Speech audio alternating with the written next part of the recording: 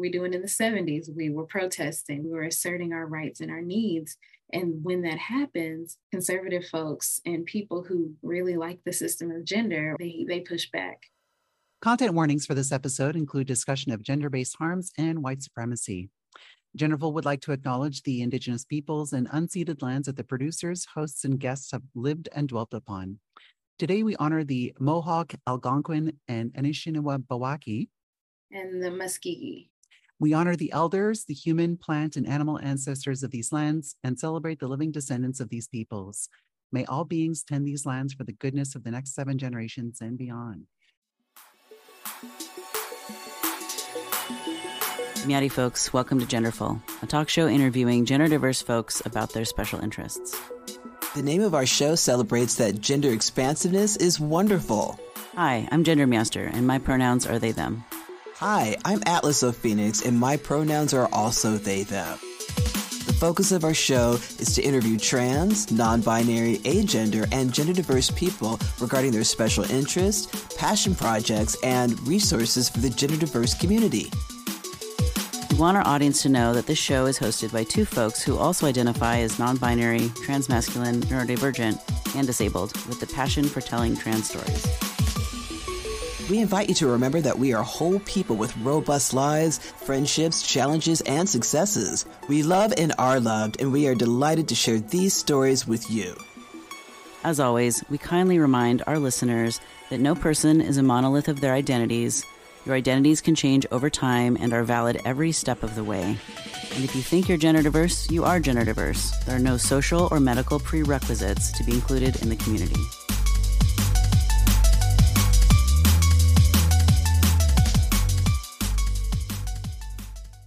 Hello, everyone. Welcome to Genderful. I'm your host today. My name is Miranda, also known as Nas Attack. This week we have Khye Tyson. We'll be talking about the systems of gender. I'm very much looking forward to that. I've actually never taken a gender studies course in university because, back then, cishet male, it's like, oh, I don't need to take gender studies. That's not a course that appeals to me. Oh boy, how the tables have turned. Life comes at you now fast. I'm very interested in such things. Welcome to Genderful episode 95. We're coming up on the big 100s. We have a very special guest lined up for 100. We have a slightly less special guest lined up for episode 99, but we'll get there. This week, our guest is Khye Tyson, they, them pronouns, and is chatting with us about the system of gender and how we can critically examine it. I believe one of our producers found them on Instagram. Maybe we can talk more about that later. I am not an Instagram enjoyer, so I know nothing about Instagram. It's just like, oh, this is where people post their pictures these days. This is what the kids are doing. So welcome to Genderful, Khye. It's great to have you here. Thank you. I'm so excited to be here. I'm really looking forward to the conversation. And we can talk about Instagram. I'm not an Instagram enjoyer either. But that's a whole conversation.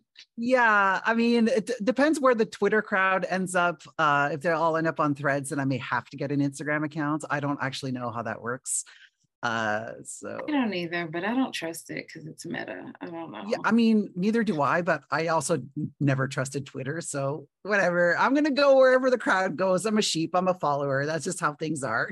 That's a solid point. I don't trust any of these people. This isn't new information. Yeah. So regardless, exactly. They're all stealing my data.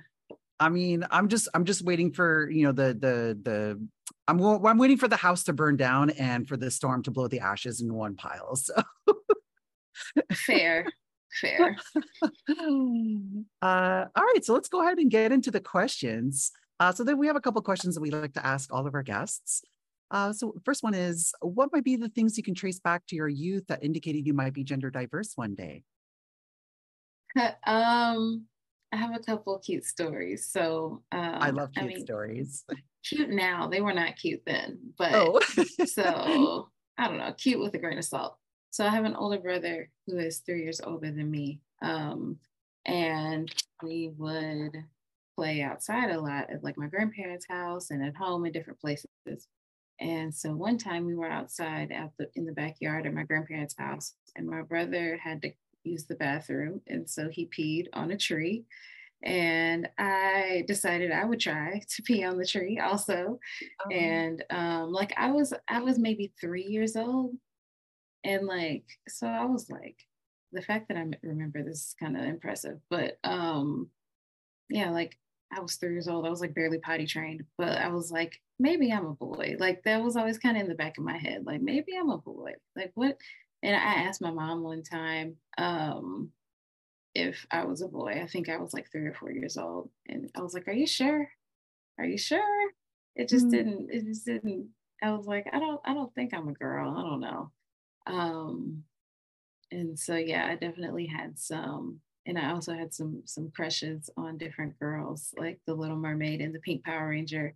And so I was definitely queer. I was definitely like, I don't know, I would do, quote unquote boy things just as much as I did girl things. And I didn't like all the restrictions put on girls, and you have to dress a certain way and all that kind of stuff. But I like certain things. Like I liked Barbie dolls, and I liked playing house and different things like that. So I didn't necessarily hate all things feminine, but I hated I guess the expectations that came along with it. Of course, I didn't have the language for it back then, but I was just like, anytime I had to put on like one of those big frilly dresses with like the ruffly socks, I like had it was like a whole dramatic thing.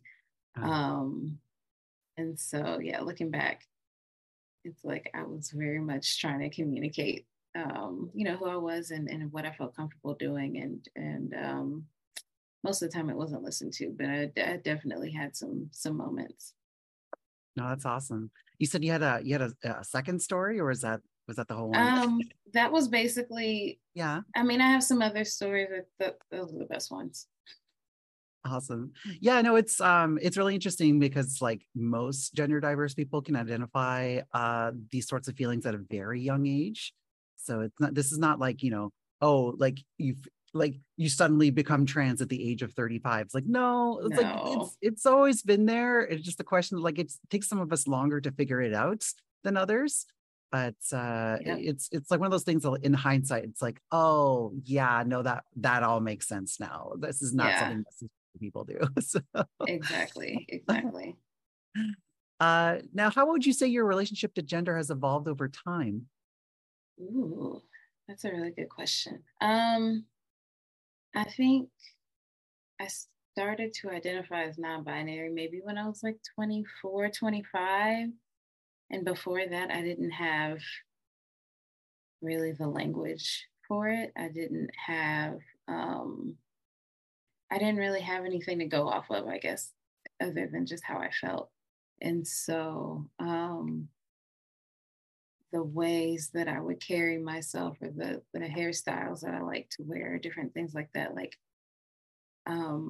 that's how I would express my gender, or different activities that I would do that, are gendered for no reason.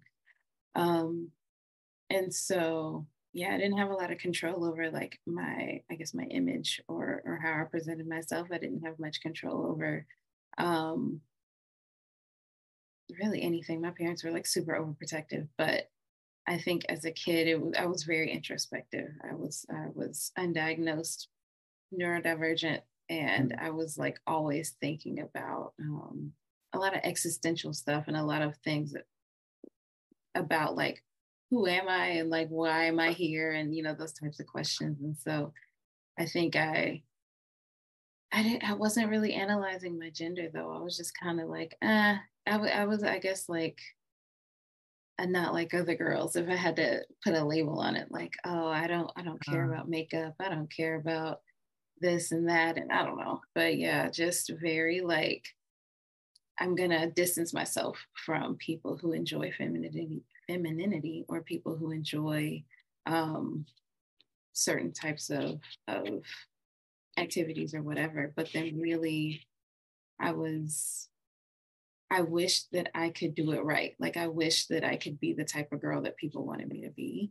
Like I didn't necessarily enjoy it, but I wish that I could basically fit in with everyone else, not because I actually wanted to do makeup, but because I thought that maybe if I do these certain things, then I'll receive the validation or the love or whatever that I desired.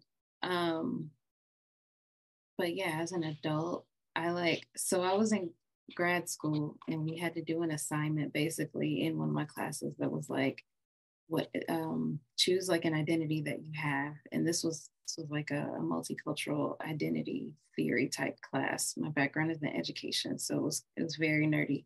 But they were like, pick an identity that you have and like do something, act out life as someone who is in a more marginalized position in that identity group. So like, for example, one of my friends who's Muslim, she decided to wear hijab for a day or two in certain locations and record what happened.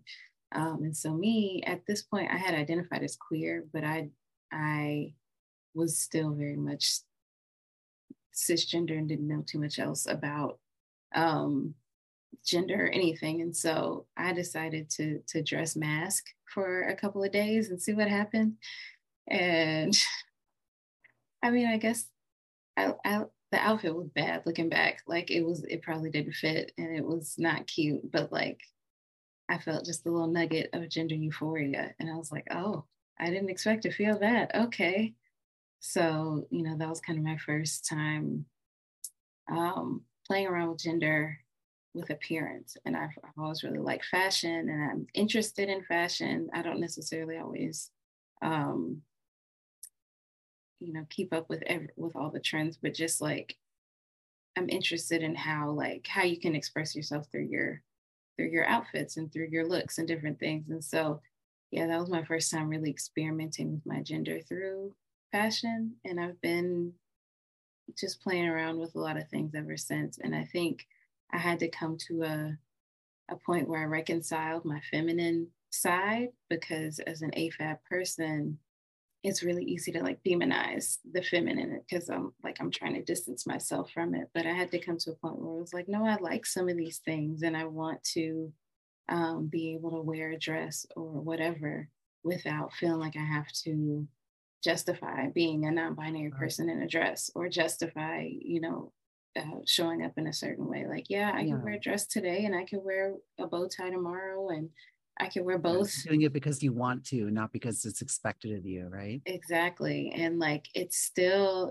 very queer. Like I could put on, I could have the most hyper femme presentation and it still would be very queer because I'm very queer. And so, just I had to come to a point where it's like, it doesn't matter if I'm mask or femme or somewhere in between or both or neither, that, my identity is still valid and, I can show up however I want that day because it's, I don't feel less of myself if I'm wearing a dress, unless it's like against my will, then, then I'm not going to feel good. But if it's something I feel good in, then I feel good in it. And so, I'm at a place now where I'm going with the flow of what my current, how my inner self wants to be portrayed outwardly, of like sometimes it's femme and sometimes it's like a box. Like I don't know, sometimes it's just like I don't even want to think about gender when I put on clothes. I want to just put on something that makes me feel good. And there's no rule that says you have to stick to one specific presentation. Like you're allowed to be as fluid as you want to be, right? That's perfectly valid. Yeah, and femme is an identity that I embrace and that I take on politically, knowing that there's so much femmephobia in the world, that femmes, regardless of their gender assigned at birth or sex assigned at birth, are a lot of times the most vulnerable, and that being femme, that there's nothing shameful in that there's nothing inherently bad about being femme, and that I'm very femme for femme. Like I'm very much like, what do my femmes need? Like I'm here for y'all. Like I'm here for us. So yeah, just like always reminding people that femmes are enough and that femmes don't have to prove that they're, that they're smart or that they're serious or whatever, just because they like to wear heels or makeup or wigs or whatever and pink, and like that has nothing to do with their abilities, and like just the assumptions that people make about femmes who enjoy being femme. Yeah, that's one of my soapboxes. Like, I'm pro femme times 1,000. Awesome. I love that so much. And it's yeah, it's pretty much every single person I talk to has some sort of experience with how powerful it is with clothing, and how that's like presenting in a different way can really, really be a profound experience. And it's something that until you experience it for yourself, you don't realize how profound it is. I mean, pretty much everyone that's come on the show has told a similar story. I mean, I have a similar story myself. I first started presenting femmes. So but yeah, the clothing is a huge deal. And I wanted to go back to something you said earlier about like not having the language for being non-binary. And I think that's another thing I like to talk about quite a lot is some of us growing up, particularly folks in my generation or earlier generations, that didn't have the language for being transgender or being non-binary or just being queer. So when you don't have the language to describe the thing, that concept or idea like doesn't exist to you. So it's until you learn the language to describe that concept, then those things are beyond your reach. So I think that's why it's really important that we get as much information out there as possible, and we fight back against the kind of suppression of information. Yeah, absolutely. And like having a name or a label for something means like community. It means that there are other people that you can find, that you can relate to and connect with. And I think like that's the beauty of the internet. One of the few beautiful things about the internet, that we can build communities with the most niche of identities or experiences, and that we can find similarities between ourselves and other people who we would never have connected with in the past. Like, I'm a millennial, so like I feel like I was there in real time with like all these identities developing on Tumblr, and like having a name for it and having a word to be able to connect with each other. Like, it's really powerful because so many of us were isolated before that. So many generations previously were isolated, and that isolation can be really harmful, especially to queer youth. So yeah, like having a label it's like opening a door. Yeah. No, it's I mean, I was never on Tumblr, but I have heard that a lot of eggs got cracked on Tumblr. Good friend of mine cracked her egg there. YouTube did it for me. So the just having a community on YouTube, that was very, very helpful to me in my early transition.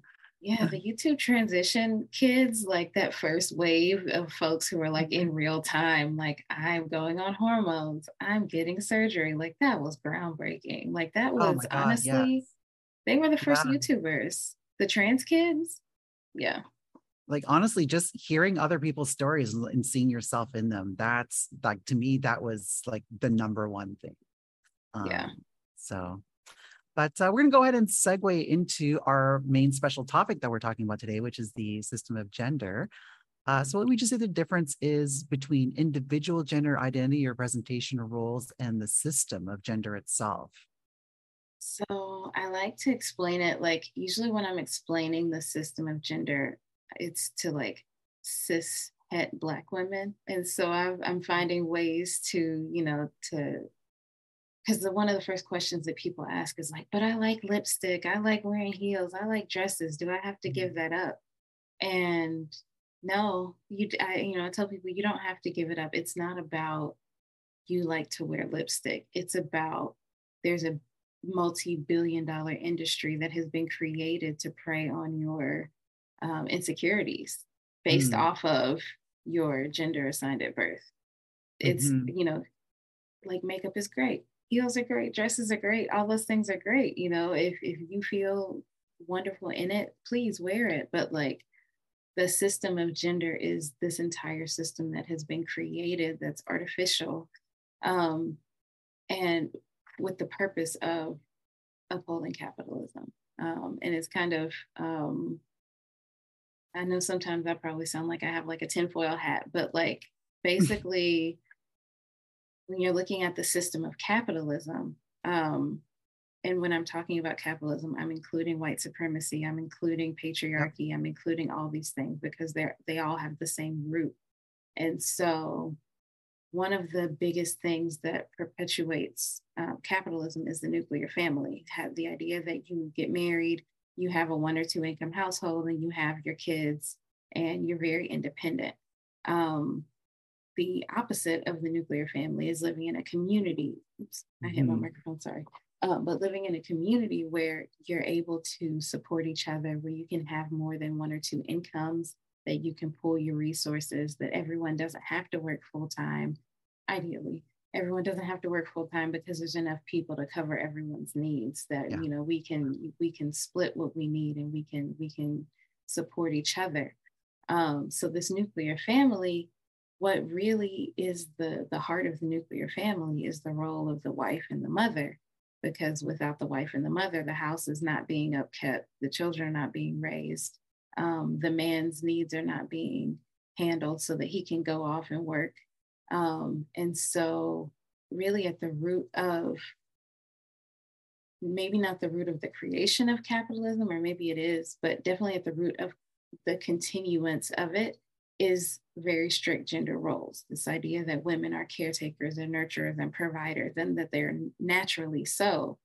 If you choose to be a caretaker, that's great. If you choose to, work outside the house, that's great. But if it's your actual choice and not something that you've been guided into wanting to do by everything in society, from parents to teachers to the law to educational institutions, or the ways that different workplaces are set up. So it's, the system is that it's in every piece of life in society. And it's not just the US, it's not just any one place. That I would say, because the majority of countries have been colonized, maybe not the majority, I don't know if that's an accurate number, don't come for me, but like, because a lot of countries have been colonized, these systems have also made their way into those societies as well. And so,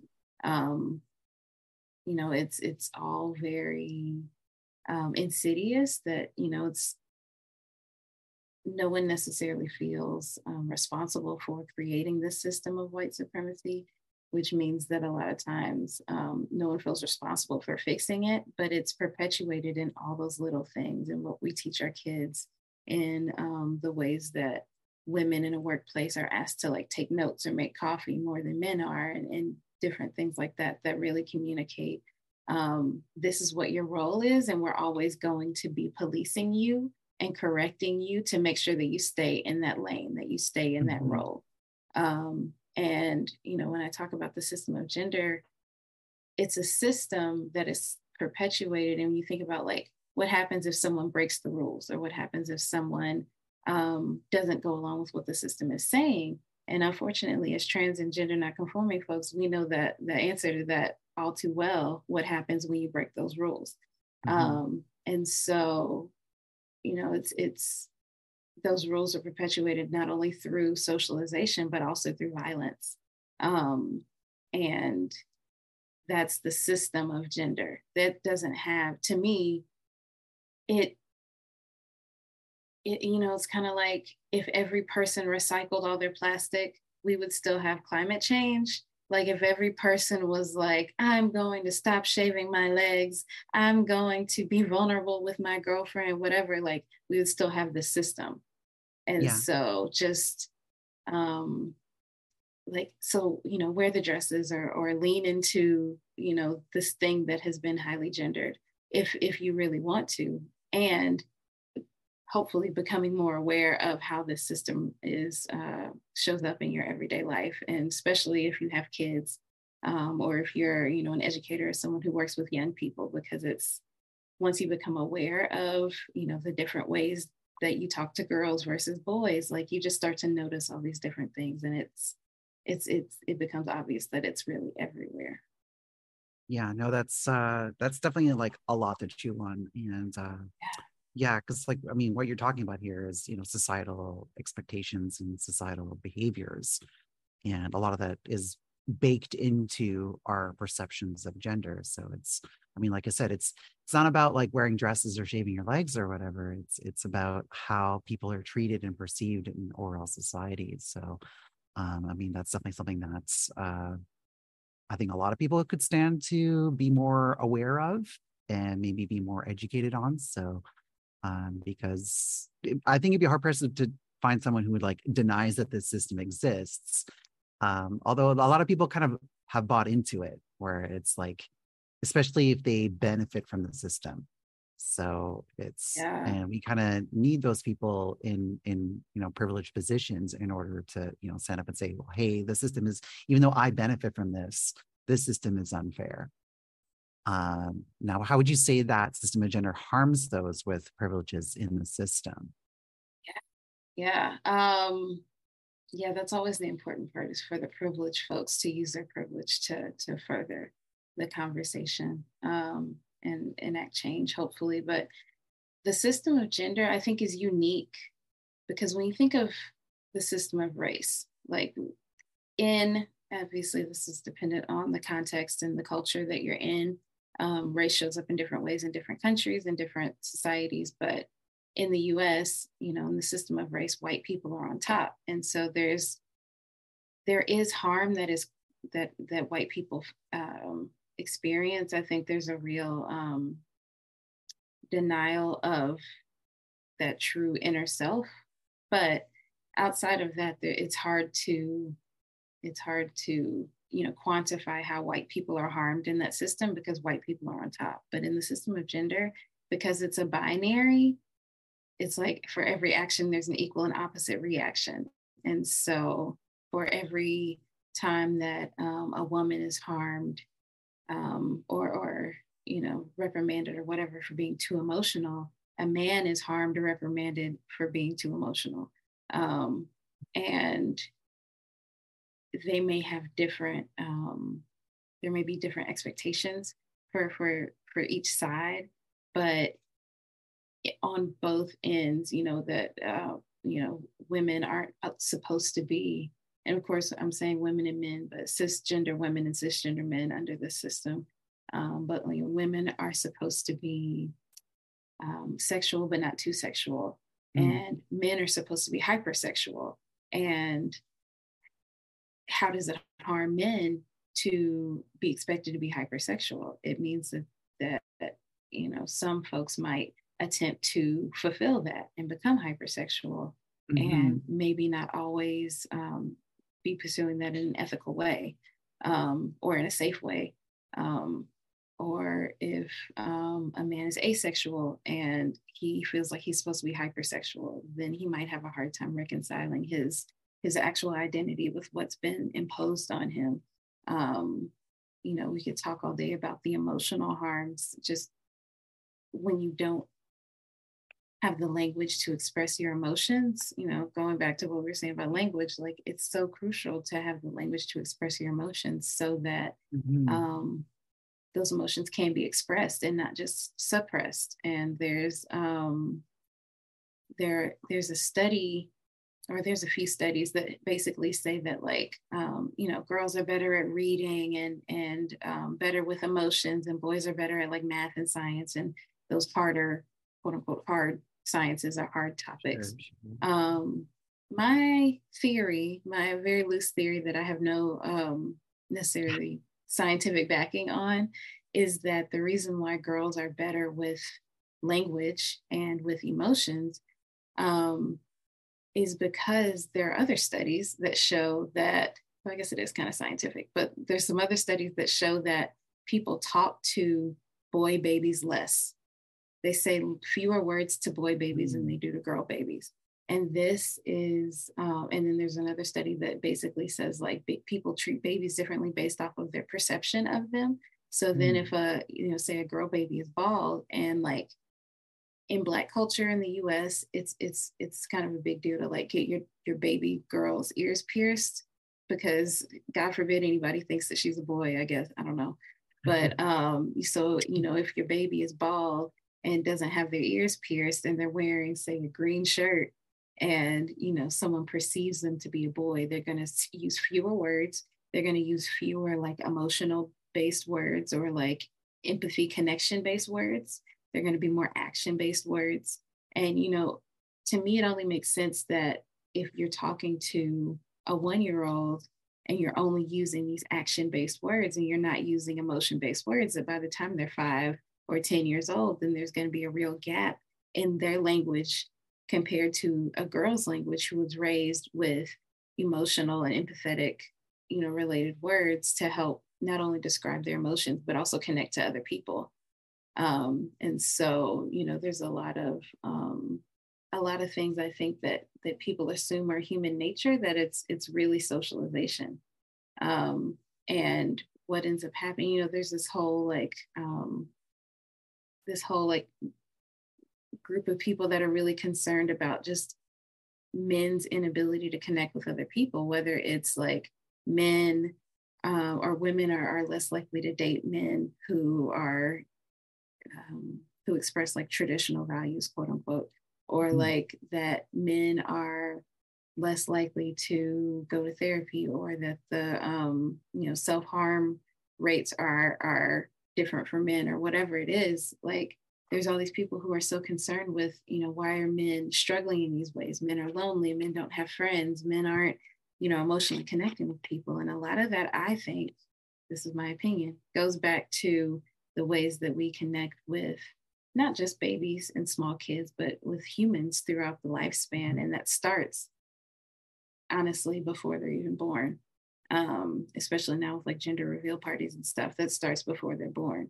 And so that's just the gap between whether it's, men have more orgasms, and men spend more time on leisure after their baby is born, or whatever. Like all those things, I think, can be traced back to the ways in which we speak to and interact with and socialize babies and children. And so it ends up harming cisgender men, because there are a lot of folks, a lot of things I was just saying, that they don't have friends, they don't have emotional outlets, they don't have the ability to process and articulate their emotions, and they're less likely to seek therapy and all these different things. But then also, even if they do try to go against the grain, everyone in society, including your romantic partner, including your friends, are going to try to push you back into that box. Oh, why are you going to therapy? Oh, I don't like to see, my boyfriend cry, or whatever the case is. That they're even more heavily policed. I don't know. I don't want to compare. That's probably not fair, but they are very heavily policed to not deviate from what is seen as manhood and masculinity. Whereas cisgender women, I feel like it's kind of like how lesbians are acceptable, but gay men are gross. Like somehow women get, like, it's still oppression, it's still, that policing, but it's a little bit softer, and there's a little bit more allowance for them, because being a woman is already like, well, you're not a man, so what could it hurt? There's a great deal of infantilization that goes on with people who are assigned female at birth, whether absolutely you're cisgender or even if you're transmasculine, there's a lot of infantilization that goes on. It's really gross. Yeah. So I haven't fully fleshed that thought out, but yeah, I think you're absolutely right with the infantilization. Maybe it's like, oh, well, they don't know any better, they're just having fun, or I don't know, whatever that is. But cis men just like if you're perceived as a woman, you're seen as less capable of making your own decisions. Is kind of insidious thought that goes on there. Right. Which, I could talk about how that shows up in a lot of different systems in society also. But that's a whole rabbit hole, so I won't go down that one. Yeah. No, but that's really interesting that you brought up the study with how, like babies who are assigned male at birth or female at birth, how they're treated differently. Because my like, conspiracy theory is it started a little bit later than that, but in terms of like how certain skills or certain behaviors are reinforced at a very, very young age. So Yeah. you cited a study that's like, well, boys are better at math and girls are better at language and stuff. Well, is that because they're intrinsically better, or is it because like boys are rewarded more for being good at math, or they are Right. not rewarded as much for being good at language or whatnot? So Yeah. it's a lot of that is just societal. And like, I'm an economist, so like the thing that we like to say all the time is that people respond to incentives. So of course you're going to Absolutely. develop skills that you were incentivized to develop. So it's us, we want to create like a new society, it's up to us to design our incentives better than how they are Yeah. currently. Yeah. And I think that one of the hardest things is for so many of us, those incentives are even like it's so, oh, what's the word? It's just it's subconscious, I think, almost at this point. Mm-hmm. Like I've worked with kids a lot since I've been working for the past 15 years or so. I had one job where I was like a photographer's assistant with like kids playing sports. So, the Mm-hmm. like baseball pics where you're like very highly posed. So I was like, I would help the kids pose. And I noticed that like, and I think I was like in college at this point. So maybe like 22. But I noticed how I would talk differently to the boys. And I would say like, buddy, like, hey, buddy, come over here. Or I would like say certain words and like, I don't remember what I would say to the girls, but it was different. I just realized, and I'm Yeah. like, but I'm queer. I'm Honestly, like, like if I think about it, I do the exact same thing with like, yeah, if it's like a little boy, I'll be like, hey buddy, hey kiddo, hey sport.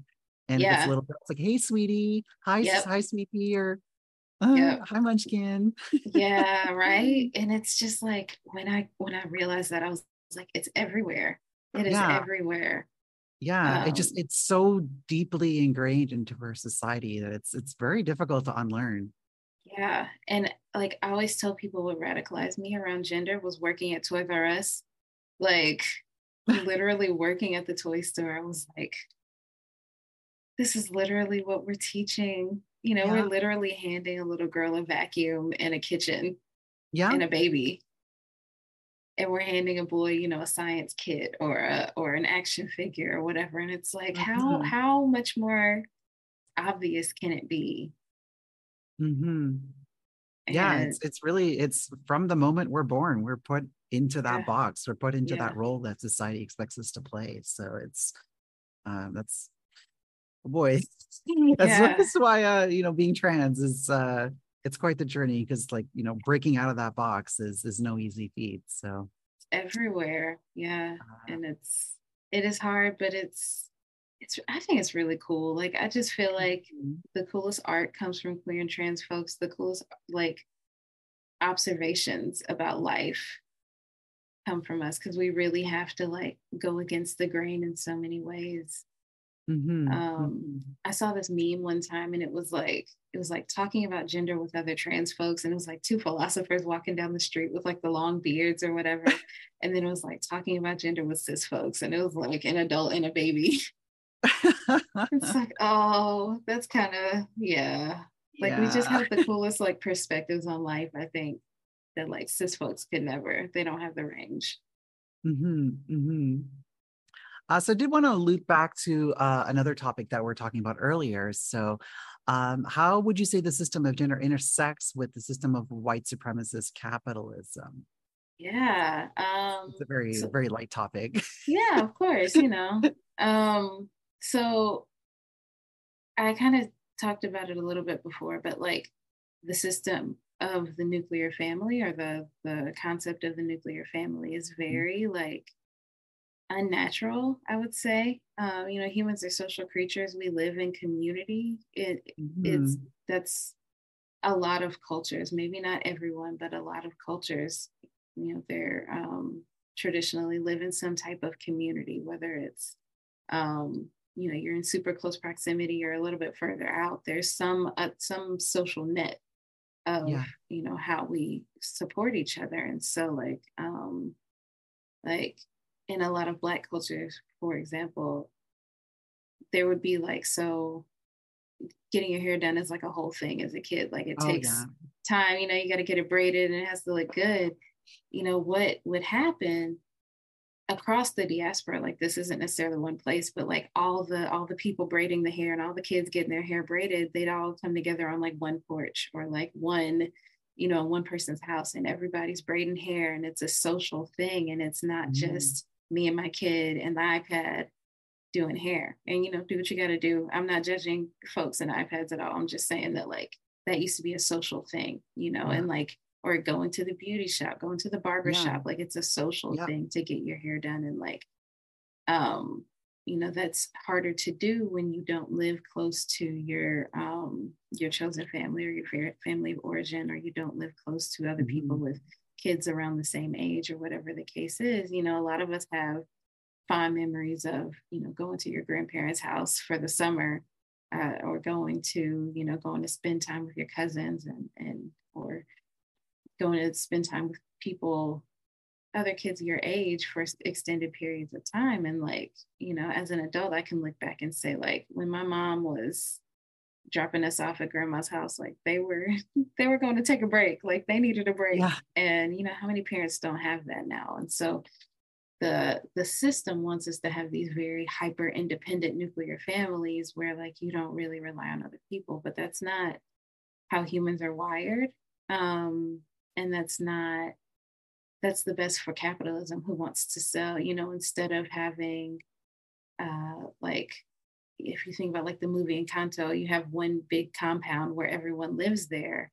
Instead of having that one big compound, they want you to have four separate houses with four Yeah. different water bills and four different electricity bills and four different, sets of needs for those houses, and four different cars, and all of that. And it's much more sustainable, and it's much more intergenerational. It's like being in community with folks, and being able to rely on each other. It makes a lot more space for our full humanity, instead of all of us having to work to cover rent. A lot of places are having a housing crisis right now, and if we all had a community that we felt safe in, that we could live with, in a larger house or compound or whatever, um, then that would be a lot more sustainable. Not everybody can work 40 hours a week, 12 months out of the year. Like, a lot of us have disabilities, a lot of us have chronic illnesses, mental health issues, that like sometimes you can't go to work. And the fact that you can, miss work one time or twice, or you can't afford to miss work, so you have to go to work not feeling well. Yeah. Like, the fact that you have to kind of balance your well-being with your ability to pay your bills, that would be a lot less, if we were able to live in communities where we could really support each other. And so that system of gender that really upholds the nuclear family, which upholds capitalism, um, it's very purposeful in order to extract labor, extract resources out of folks, and out of societies, and out of cultures. And um, yeah, in my opinion, I think if we went back to living in more communal ways, then um, a lot of the things that we deal with under capitalism would be lesser, I guess. Like, we would Mhm. feel a little bit more space to breathe, instead of kind of always feeling like we're in crisis. Maybe I'm projecting. Maybe I feel like I'm always in crisis in capitalism, but I think a lot of us are struggling right now. So Oh yeah. I mean, you're preaching to the choir. But yeah, no, it's interesting that you bring up the system of the nuclear family, because I mean, I fully agree with you that that is not kind of like quote unquote a natural state of living. And I could be wrong about this, but I think this is something that kind of was, if not created, we're definitely was reinforced in post-war Western society, and especially with the creation of modern suburbs. So, I mean, I could turn this into a whole urban planning podcast. Suburban sprawl, let's go. Yeah, I could talk about urban planning for hours, but I mean, that's basically what the suburbs are designed to reinforce and uphold, is this idea of the nuclear family. And especially in the early days of building out these suburbs in the 50s and 60s, it was very much like, oh, the whites live over here and the blacks live over here. Mm-hmm. So it's like, even in the post-Jim Crow era, like there was still segregation just because of like how real estate was designed and how public transit was designed and how our cities are designed. So, but yeah, it's all interconnected. I mean, it's like the nuclear family is a gendered system, and it does feed into white supremacy, and it does feed into the whole, capitalism system. So, as an economist, I have quite a lot of nuanced ideas about capitalism, and I think that most people watching this probably understand that's what we mean by capitalism is that just kind of like a general placeholder for our overall Western socioeconomic system, and not, money bad. Yeah, right. Because Free market. I mean, like, I'm a fan of markets for some things, but for other things, they don't necessarily work that well. So. Exactly. So, yeah, exactly. What would you say is the connection between the divine feminine resurgence and increasing societal harm against trans folks? Ooh, yeah. I have a lot of thoughts about, like, I kind of put this whole divine feminine thing like in the same category as like the alpha male resurgence, I guess, and like incels and all that kind of stuff. And like there's just so for those listening that might not be familiar with the term, including myself, could you maybe define what you mean by divine feminine? Yeah, so there's this, like, I don't know if it's a movement or if it's just like a lot of individual pockets of people kind of having these similar conversations, but like there's this, like, or maybe like soft life, if you've heard people talk about like soft life, like that's kind of like an intro into it. But basically this idea that like there's the divine masculine and the divine feminine, like these two sides of this divine coin, I guess. And the masculine is very much like tangible, like actions, doing, making things happen and like doing things, and the divine, and like giving and providing. And it's suspiciously similar to the masculine that we're presented in society. And the divine feminine is all about receiving and leisure and letting people take care of you, and very much like the soft life of like, I deserve luxury and I deserve to not have to work really hard. I deserve to not have to do a bunch of emotional labor for people, or I deserve to like, rest and have luxury and have these things that kind of denote that my life is soft, quote unquote, as opposed to a hard life. Yeah. And so, it's very big right now, and a lot of people are talking about it. But I think there's a couple of really great YouTubers who I listen to. One is Herbie Revolis, and they talk about how they did a video that was like, men want a soft life too, and y'all hate it. And it was from the perspective of Black cishet men who want to, do the face masks and the self-care and, drink tea on the veranda and frolic in the flowers. And like the people in the comments are like, again, policing their actions to, kind of force them into this masculine role. Because with the soft life, the assumption is that we're only talking about cis women, number one, which means that, like, again, because this is a binary, there's an equal and opposite reaction. That's where the alpha male comes in, of like, I'm the provider for this household, I'm the leader, I'm the person who's going to guide my family, and then my wife or my partner can lay back and luxuriate because I have everything controlled.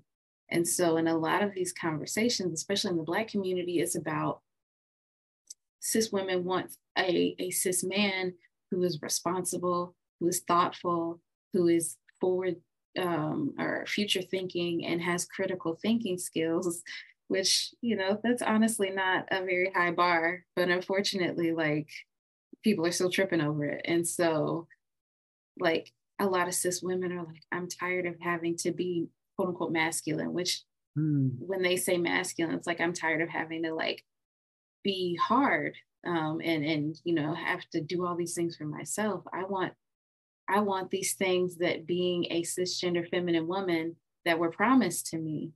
And so if it's kind of a doubling down on like, let me be this, this feminine cisgender woman and fit into this box so perfectly that I have to receive my reward, which is a cisgender man who's capable of not only taking care of himself, but leading a household, which is, those folks are few and far between. And so, this idea of like, I'm going to live my soft life, but like a cis man can't live his soft life because then that means someone else has to pick up the slack for him. It's a very imbalanced, I think, right. And I think to kind of add nuance to the conversation, there's a lot of conversation happening around like unbalanced work in the household when it comes to like not only cleaning and household maintenance, but also child rearing, emotional labor, and all these things. And so there's a lot of cis women who are like, I'm tired of being the only parent in the household, or I'm tired of my husband expecting me to clean up after him or expecting me to parent him or whatever the case is. And so it's this idea of like, I want to find a man who is so capable and competent that I don't have to overcompensate. But then it ends up being that like, I want my partner to overcompensate so that I can rest. And it never ends up becoming quite balanced.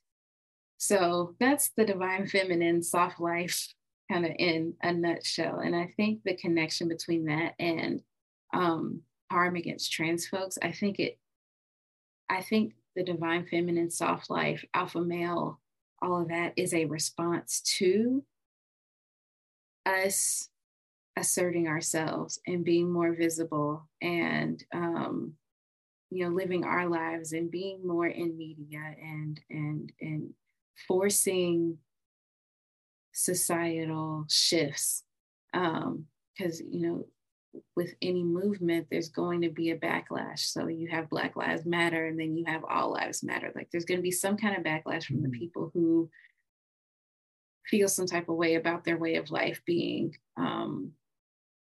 questioned.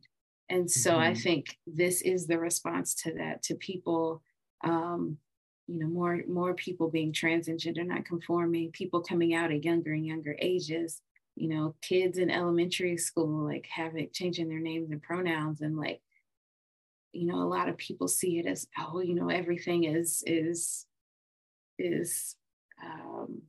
like, everything's just so different, or everything is like confusing now.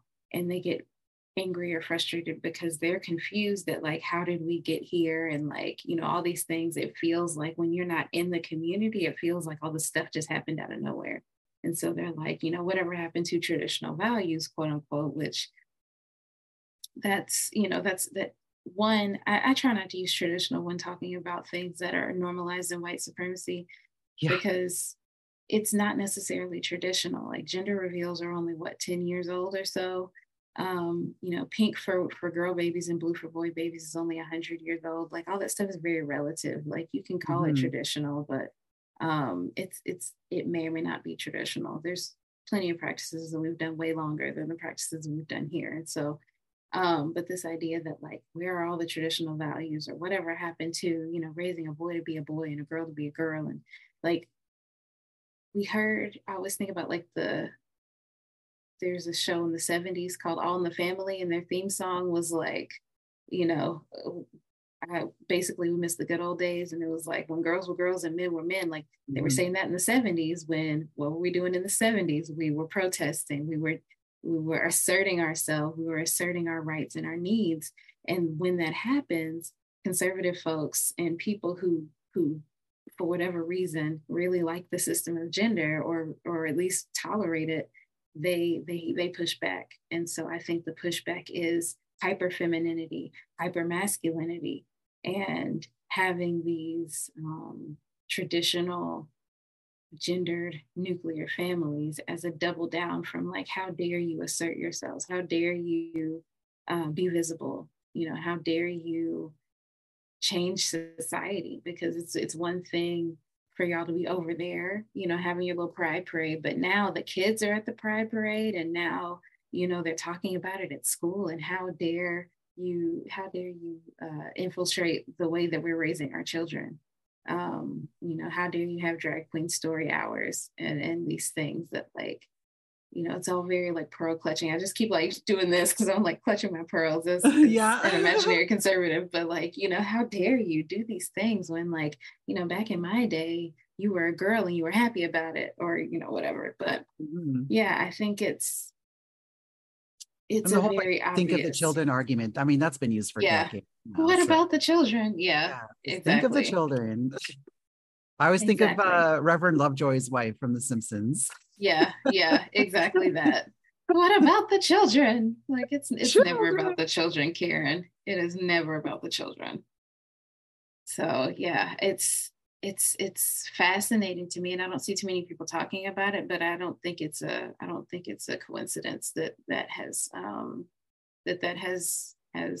of happened over the past couple of years, while at the same time so much of culture is being taken, or maybe not taken, but copied or whatever from trans folks. I'm thinking about like makeup culture has like exploded over the last 10 years. And a lot of that was trans folks and drag queens who were on the internet creating tutorials for other trans folks and drag queens. And, you know, like, so there's this simultaneous, like, we're going to push back against your existence, but we're also going to take your aesthetic because you're doing femme better than we do femme. And, you know, we want to have a little bit of what you have. So yeah, and it's, I mean, if you think about it, the exact same thing has been done to the Black community. It's always like, well, we're going to still marginalize you, but we're going to take the aspects of your culture that we like and incorporate it into our culture. Absolutely. Yeah. And it's sure. when you're talking about, like, you know, quote unquote traditional values or whatnot, I mean, like, a lot of like what we think of as quote unquote traditional is not only is it an artificial construct that's hasn't really been around that long, but also it's like, whose traditions? Yeah. Because I come from an immigrant background, and what I consider traditional is very different from what, you know, your typical white person might consider to be traditional. So again, it's like there's this implied bias that's the kind of like the white cis heteronormative viewpoint is the default. When, you know, the world is full of so many different people, like, you know, there's so many different cultures and traditions out there that, like, you can't just homogenize it into one. Exactly. And yeah, it's like how, you know, non-binary kind of defaults to mask, or like androgynous, maybe more than non-binary, androgynous kind of defaults to mask, where, you know, like when you try to combine a bunch of different things together, if you're not really critical about it and intentional about it, then it just ends up defaulting to whatever was the majority before. You know, that's the whole melting pot idea, but it ends up just defaulting to white, like you were saying, and white American at that, you know. So it's, what does traditional mean? And then too, like, it can even depend on household to household. Like, you know, you could have, like, say we're cousins and my mom and your mom are sisters, but like my mom's the conservative one and your mom's the more, you know, casual one who's you know, the cool mom or whatever. Like, they were raised by the same person or people, you know, in theory. And, you know, that can change from household to household. So my mom says it's a tradition to wear a dress to church, and your mom's like, no, you can wear whatever you want. And I'm like, wait, you said it was a tradition. And I feel like that happens a lot too, that like people will say it's a tradition, or they'll say they'll like make it seem more important than it actually is, or more symbolic than it actually is. And it's like, no, you just decided to do this one day and you've been doing it so long that you assign meaning to it, but you can assign meaning to anything. Yeah, exactly. I mean, like that's probably how every tradition started at some point. It's just one person just decided to do the thing, and a lot of people, other people started doing it too. Yep. Like, I'm So just it's going to really, decorate the tree outside my house. Oh, that's cool. I want to do it too. And then next thing you know, we yeah, got trees inside our houses. So, yeah. yes, and like I mean, a lot of traditions there's a lot of positives about them, but like it's you run into problems when you stick to the tradition for its own sake when and then it starts being harmful and you're not able to let it go. Yeah, So absolutely. Yeah. We've mhm. always done it this way. It's like, if you're ever working like organizational psychology or whatever, like we've Mhm. always done it this way. It's such an a roadblock to progress. Yeah, yeah, yeah, And it exactly. shuts down a lot of conversation. And you know there's this idea, oh, if it ain't broke, don't fix it. But also, it might not be broke, but it might not have all the functionality of something else that can Yeah, address people's needs better. yeah, and it might be something that works for some people and not others. And Yeah. and a lot of the times the person in charge of fixing it is the one that it works for. So Yeah, yeah, that's a good point. Or yeah, they're the only one who knows how to use it in the first place. And then, what are you talking about? It's working fine. it works on my machine. Yeah, What are you I talking? don't know. It must be a you thing. Like, That's like a joke that I use with my friends sometimes. Anytime someone says like something doesn't work, they're like, it works on my machine. I don't know. It must be you. I don't know. I'll tell you. Yeah, yeah, Uh, uh, what is our so for trans and gender expansive folks, so what yeah. is our job as vanguards of this movement against regressive gender roles? Hmm. Yeah. I think for us, I think so.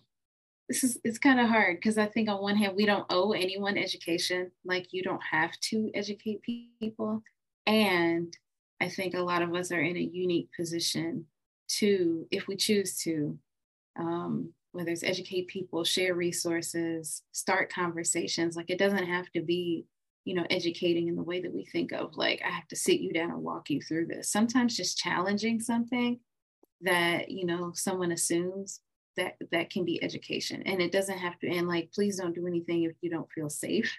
Don't challenge people if you don't feel safe, or don't feel like you have to um put yourself on the line to defend anyone. Like, always make sure that you're safe first. But Mm, if a friend, like one time I had a friend who, like, I use like a men's wallet, like a, I don't know, a trifold wallet. And like, my friend was like, we were going somewhere and I pulled out my wallet and she was like, why do you use a wallet instead of a wallet? And I didn't even have to say anything then, because I was like, I think you just figured it out. But just, things like that, just like our existence is like pushing back against the things that people can assume. And um yeah, like, I think that there's space to be, um if you choose to kind of push back against what people assume about gender, about themselves, about each other. Because I, like, one thing I hate, I think this is a very non-binary thing to say, but I hate the idea that like somebody can look at me and automatically put me in a bunch of different categories and like try to predict how I'm going to behave or how I'm going to show up in a space based off of what they can see. Like, I really hate that. Like, I really, like, mm, one of my friends, one of our like things is like, I don't want to be perceived. Like, I don't want you to perceive me at all. Like, uh, I just just be want to invisible. like exist. And like, I don't want to be subject to like how you feel about my existence. And Mhm. so, like, I kind of lost my point. I have ADHD. It'll come back. But like, as much as I don't want to be perceived, and as much as I like want to just like exist in whatever ways I want to exist without the commentary, like, Mhm.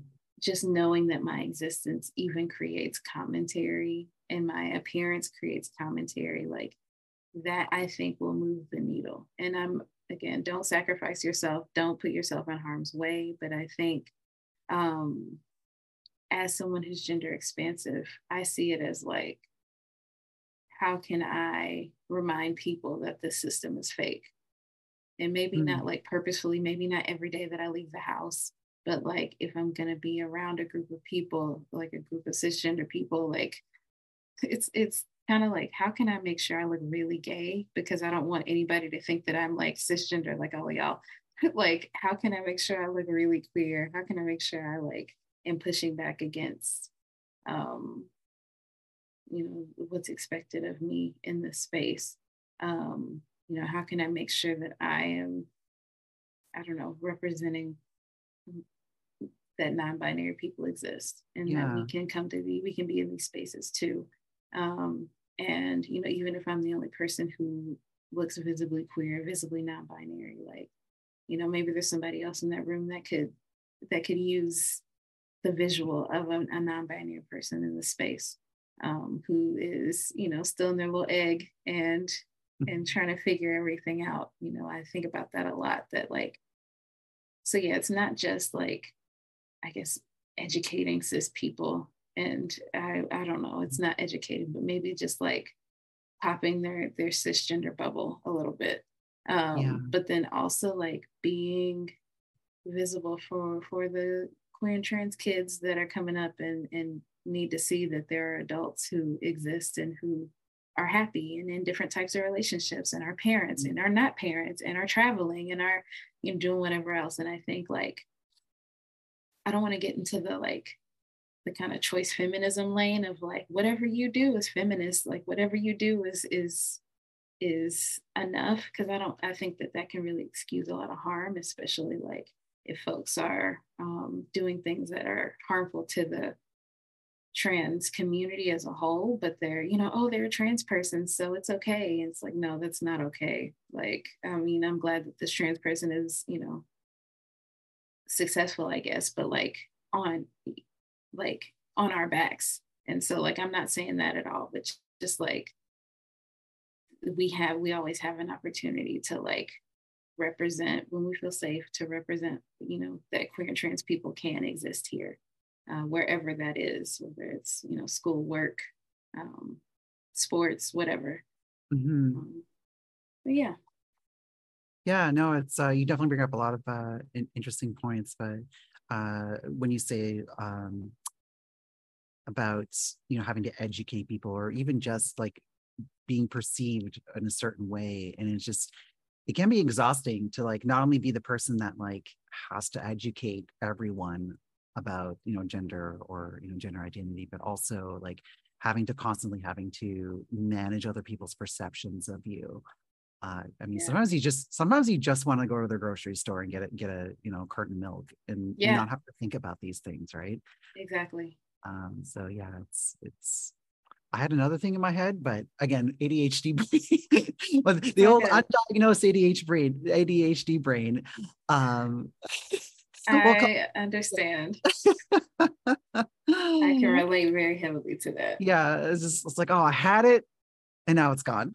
Yep. It happens all the time. But yeah, no, it's because there was one anecdote that I did want to bring up, is like, just so I went to my first Pride recently. My first Pride since coming out anyway.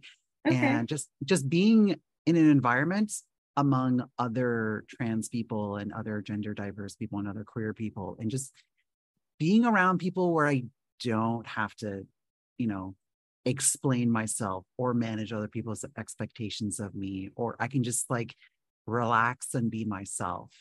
And that was a very, very freeing experience. And the other thing, I remember the thing I was gonna bring up earlier. Good job. So I think this is not exclusive to gender diverse folk. I think this holds true for any marginalized group, but just when you're seen in public, there's that expectation on you that you have to act as the representative of your group. And that also is extremely exhausting. Like, you can't locally, I'm like the trans person in our group, and so I have to be the shining example for the trans community. But like, sometimes I just want to be weird and gross. Exactly.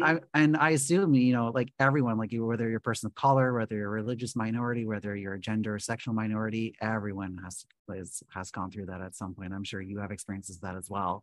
Yeah. And that's why it's so important to have those spaces where you can just like relax and just like, I don't have to Mhm. explain myself. I can be gross or I can be weird or I can Yeah. stim or I can whatever. And like, those are so important. And I think for me, I'm in a place in my life where like all my friends are queer, non-binary, trans. All of my friends are like, I don't, I'm not in too many spaces where I feel other. So then when I am in those spaces, I have the spoons to be able to like, okay, I'm gonna put Mhm. on my most non-binary outfit and like if people have questions, I'm gonna handle it.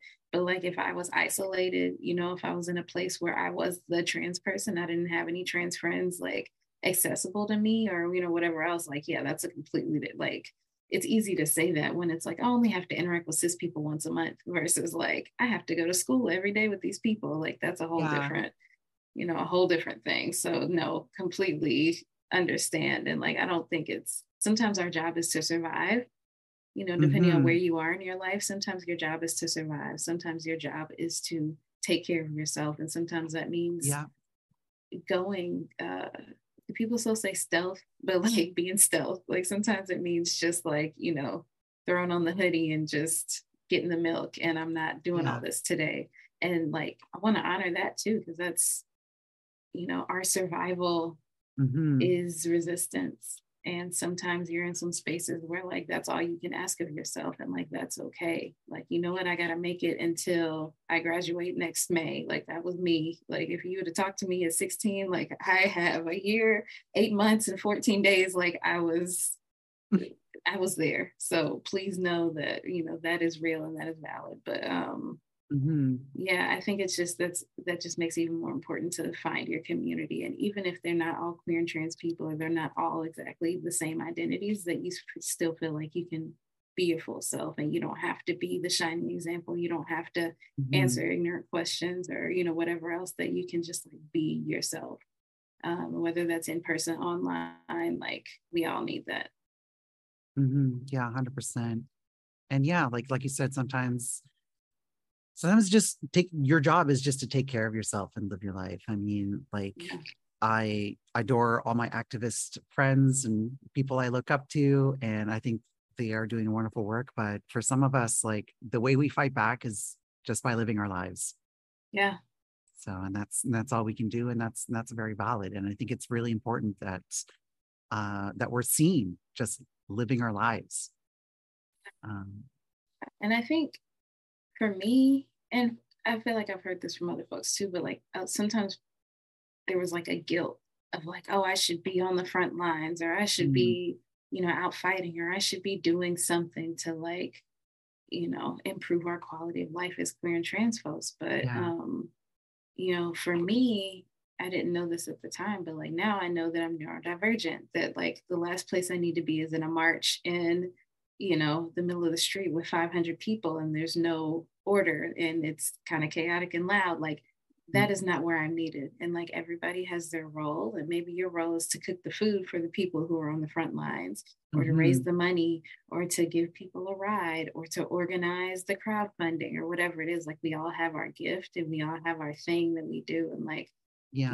we're not all like the front lines of the march or like at Pride. Those are the things that get the most like pictures and get the most coverage. But it like there's so many roles and there's so many, like Mhm. maybe you're the child care person so that other people can go out, or maybe you're the person that builds the website, like whatever it is. Like we all have our role, and like you might be in a survival space right now, and like that's okay. And like I hope that you have some people that can hold you in that space. But like we can also learn about, as we're in the survival space, like what is my gift? Maybe I'm the artist that documents the moment. I think people sleep on artists way too much. Like the artists are the ones who, Nina Simone said, artists reflect the times that they're living in. Like that's the Oh, job. 100%. And so like maybe you're going to write songs about the movement and you're going to document this moment. And like Mhm. don't feel bad that you can't show up in this way that you see other people showing up, or that you feel like you need to look a certain way, or you need your activism or your organizing to look a certain way. Like no, like we need you to be you, because I can't do what you do, you can't do what I do, and we all have our own, individual roles, and like, Yeah. and we need you here. If anybody's like questioning it, like, we need you here. We need your brilliance and your light. We need that in the world. So hang Yeah, in there. exactly. Yeah, no, when you said, that people who experience guilt for like not, giving enough, that really reminded me of a specific, oh my God, I can't talk, specific person that I know, who is, an activist, but lately has been taking some time to, take care of some personal stuff in her life. And I started feeling guilty for like not, advocating for certain causes. And I just want to shake her and be like, don't apologize for living your life. Like, Yeah. I mean, you could give every last drop of blood and it's still like wouldn't be enough. So like No. live your life. Like Yeah. no one expects you to give everything to the cause. Like Yeah. save some for yourself. It's okay to be selfish. Yeah. And to bring it back to capitalism, like, capitalism wants us to work 24/7. They want us to think we're not enough. They want us to think that, we have to sacrifice our health and our livelihood for the movement. They want Mhm. us to use our energy all up and just not have anything left to actually live our lives. Like, it is resistance to take care of ourselves. Audre Lorde, self-care is not indulgence, it is resistance. Self-care is not selfish, it is resistance. And Mhm. having nice things, or going on vacation or whatever, like, if those things nurture you, if those things nourish you, then like, do what you got to do to nourish yourself, because we deserve that. And Yeah. yeah, it's not, nobody should have to work all the time, especially the people who have already been working all the time. Mhm. Yeah. And especially people who already give like 200%. It's okay. Take a break sometimes. Take care of Yeah. yourself. Because if I you really don't, hope your she's body's listening because, hint, hint. but yes, you have my blessing. Take care of yourself. Do whatever you need to do. You don't have to do Yeah. everything. Because, like, if you don't slow down, your body will do it for you, and it won't be pretty. So, Mhm. Mhm. there's so many people, especially queer and trans folks, who, after 15, 20 years of like doing unsustainable levels of work, that you just like crash Oh, yeah. and, have a lot of health issues. So please take care of yourself. Yeah, exactly. Exactly. Yeah. A lesson I learned very young, at a very young age was always take care of yourself because no one else is going to do it for you. Nope. Yeah. All right. Now, is there anything that we missed about the system of gender that you'd like to make sure that you said? I think the only thing I can think of is I just want to emphasize community again, of just like taking care of each other, taking care of the people that are in your chosen family, or your friends, taking care of each other, and like being able to rely on each other in an emergency, or if something were to happen. Like, that's so crucial, because especially for queer and trans folks, like, we can't always rely on our families of origin. We can't always rely on the people that society wants or expects you to rely on. So it's really important to, like, who's your emergency contact, or like, if something were to happen and you had to leave your house all of a sudden, like, do you have somewhere to go? And like, if you don't, not to shame you, but just to, think about that and kind of prioritize building community, and maybe having some conversations with some friends, like, I really value our friendship and I really care about you. And I would love for us to have, to be in each other's communities, whatever that may mean. Um, but, the system, I think I always tell people, like, yeah, you can burn it down, but like, if there's nothing left after that's burned down, then like, we're all just kind of flailing. So we have to be Yeah. building what we do want. We have to be building the world we do want to see, as we're challenging and changing and breaking down and burning down different parts of the system that already exists. So always be thinking about, how can you live in a more community minded way, even if it's just like, I need a screwdriver. Instead of going to buy one at the store, I'm going to borrow one from my neighbor, or, whatever it is. Just like, even the smallest things, they kind of strengthen that muscle. Mm-hmm. So we talked about this earlier on in the show with your whole experience with playing with your clothing. Can you maybe share another experience that you've had with gender euphoria? Ooh, gender euphoria. So I used to work in education, specifically like higher education colleges. And like when you do a job interview at a university, like it's a whole thing. Like you're expected to wear like a suit basically. And so I decided that I was gonna get a men's suit. And so like I went to the suit store and I like, I got fitted and like it was all very like I felt very dapper. It was great. It was like the experience of like getting it fitted and trying on the different suits and then actually like getting the suit and it fit me and it like it was all color coordinated. That was pretty nice. Yeah, that's another experience of gender euphoria. Definitely just like having that attention of like they really wanted me to like find a suit that fit my body and all those different things. So that was a really great experience. Yeah, no, I can definitely relate to that. I mean, I've been fitted for suits more than once, and just the whole like experience of getting like clothes tailored for you is really fun. I mean, whether it's a suit or it's a dress or something else, but it's clothes that are specifically made for you. It's yeah, absolutely. It feels really nice. Yeah, it's really cool. Yeah. What would you like to make sure that folks know about your perspective on gender and non-binary, trans, and or gender diverse issues? Just that it feels hard being someone who goes against the grain of society because it is hard because gender is the foundation of all the isms and all the ways that our societies are the way that they are, and so that there's nothing wrong with you. There's nothing wrong with doing things differently. It's the system. It's the everything. It's the air around us, and that you being your true self, your full self, allows so many other people to see that it's possible to be your full self. That it's possible to be happy, joyful, at peace, being your full self, and it's important that we show that there's an alternative to this like conveyor belt that we're kind of pushed on. That a lot of people feel like there's not much of a choice, or maybe they don't question their choice and they just kind of go along the conveyor belt. And like we're brave enough to jump off, or run backwards, or lay down on it, or whatever to question it and to push back against it. And I think that we have a really important role in society, that we are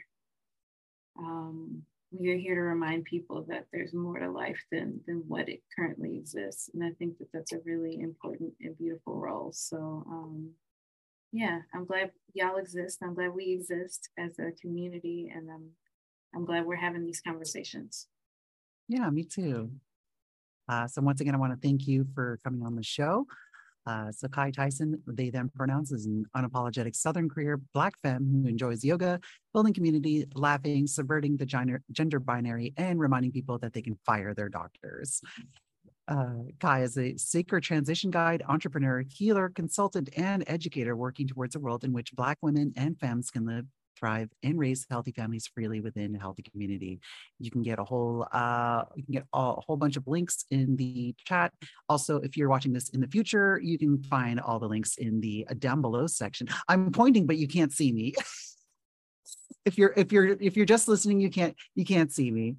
So we're going to end up with this week's Clouder query that you, our audience, can answer on our social media platforms. The question is, imagine we eradicated the harmful system of gender that exists in many societies. What would your ideal world look like, and how would it be different? So next week, our guest will be Anna, they, she pronouns, and we'll be discussing disability and gender. So thanks everyone for listening today, and hope you enjoy the rest of your day, and we'll catch you all next time.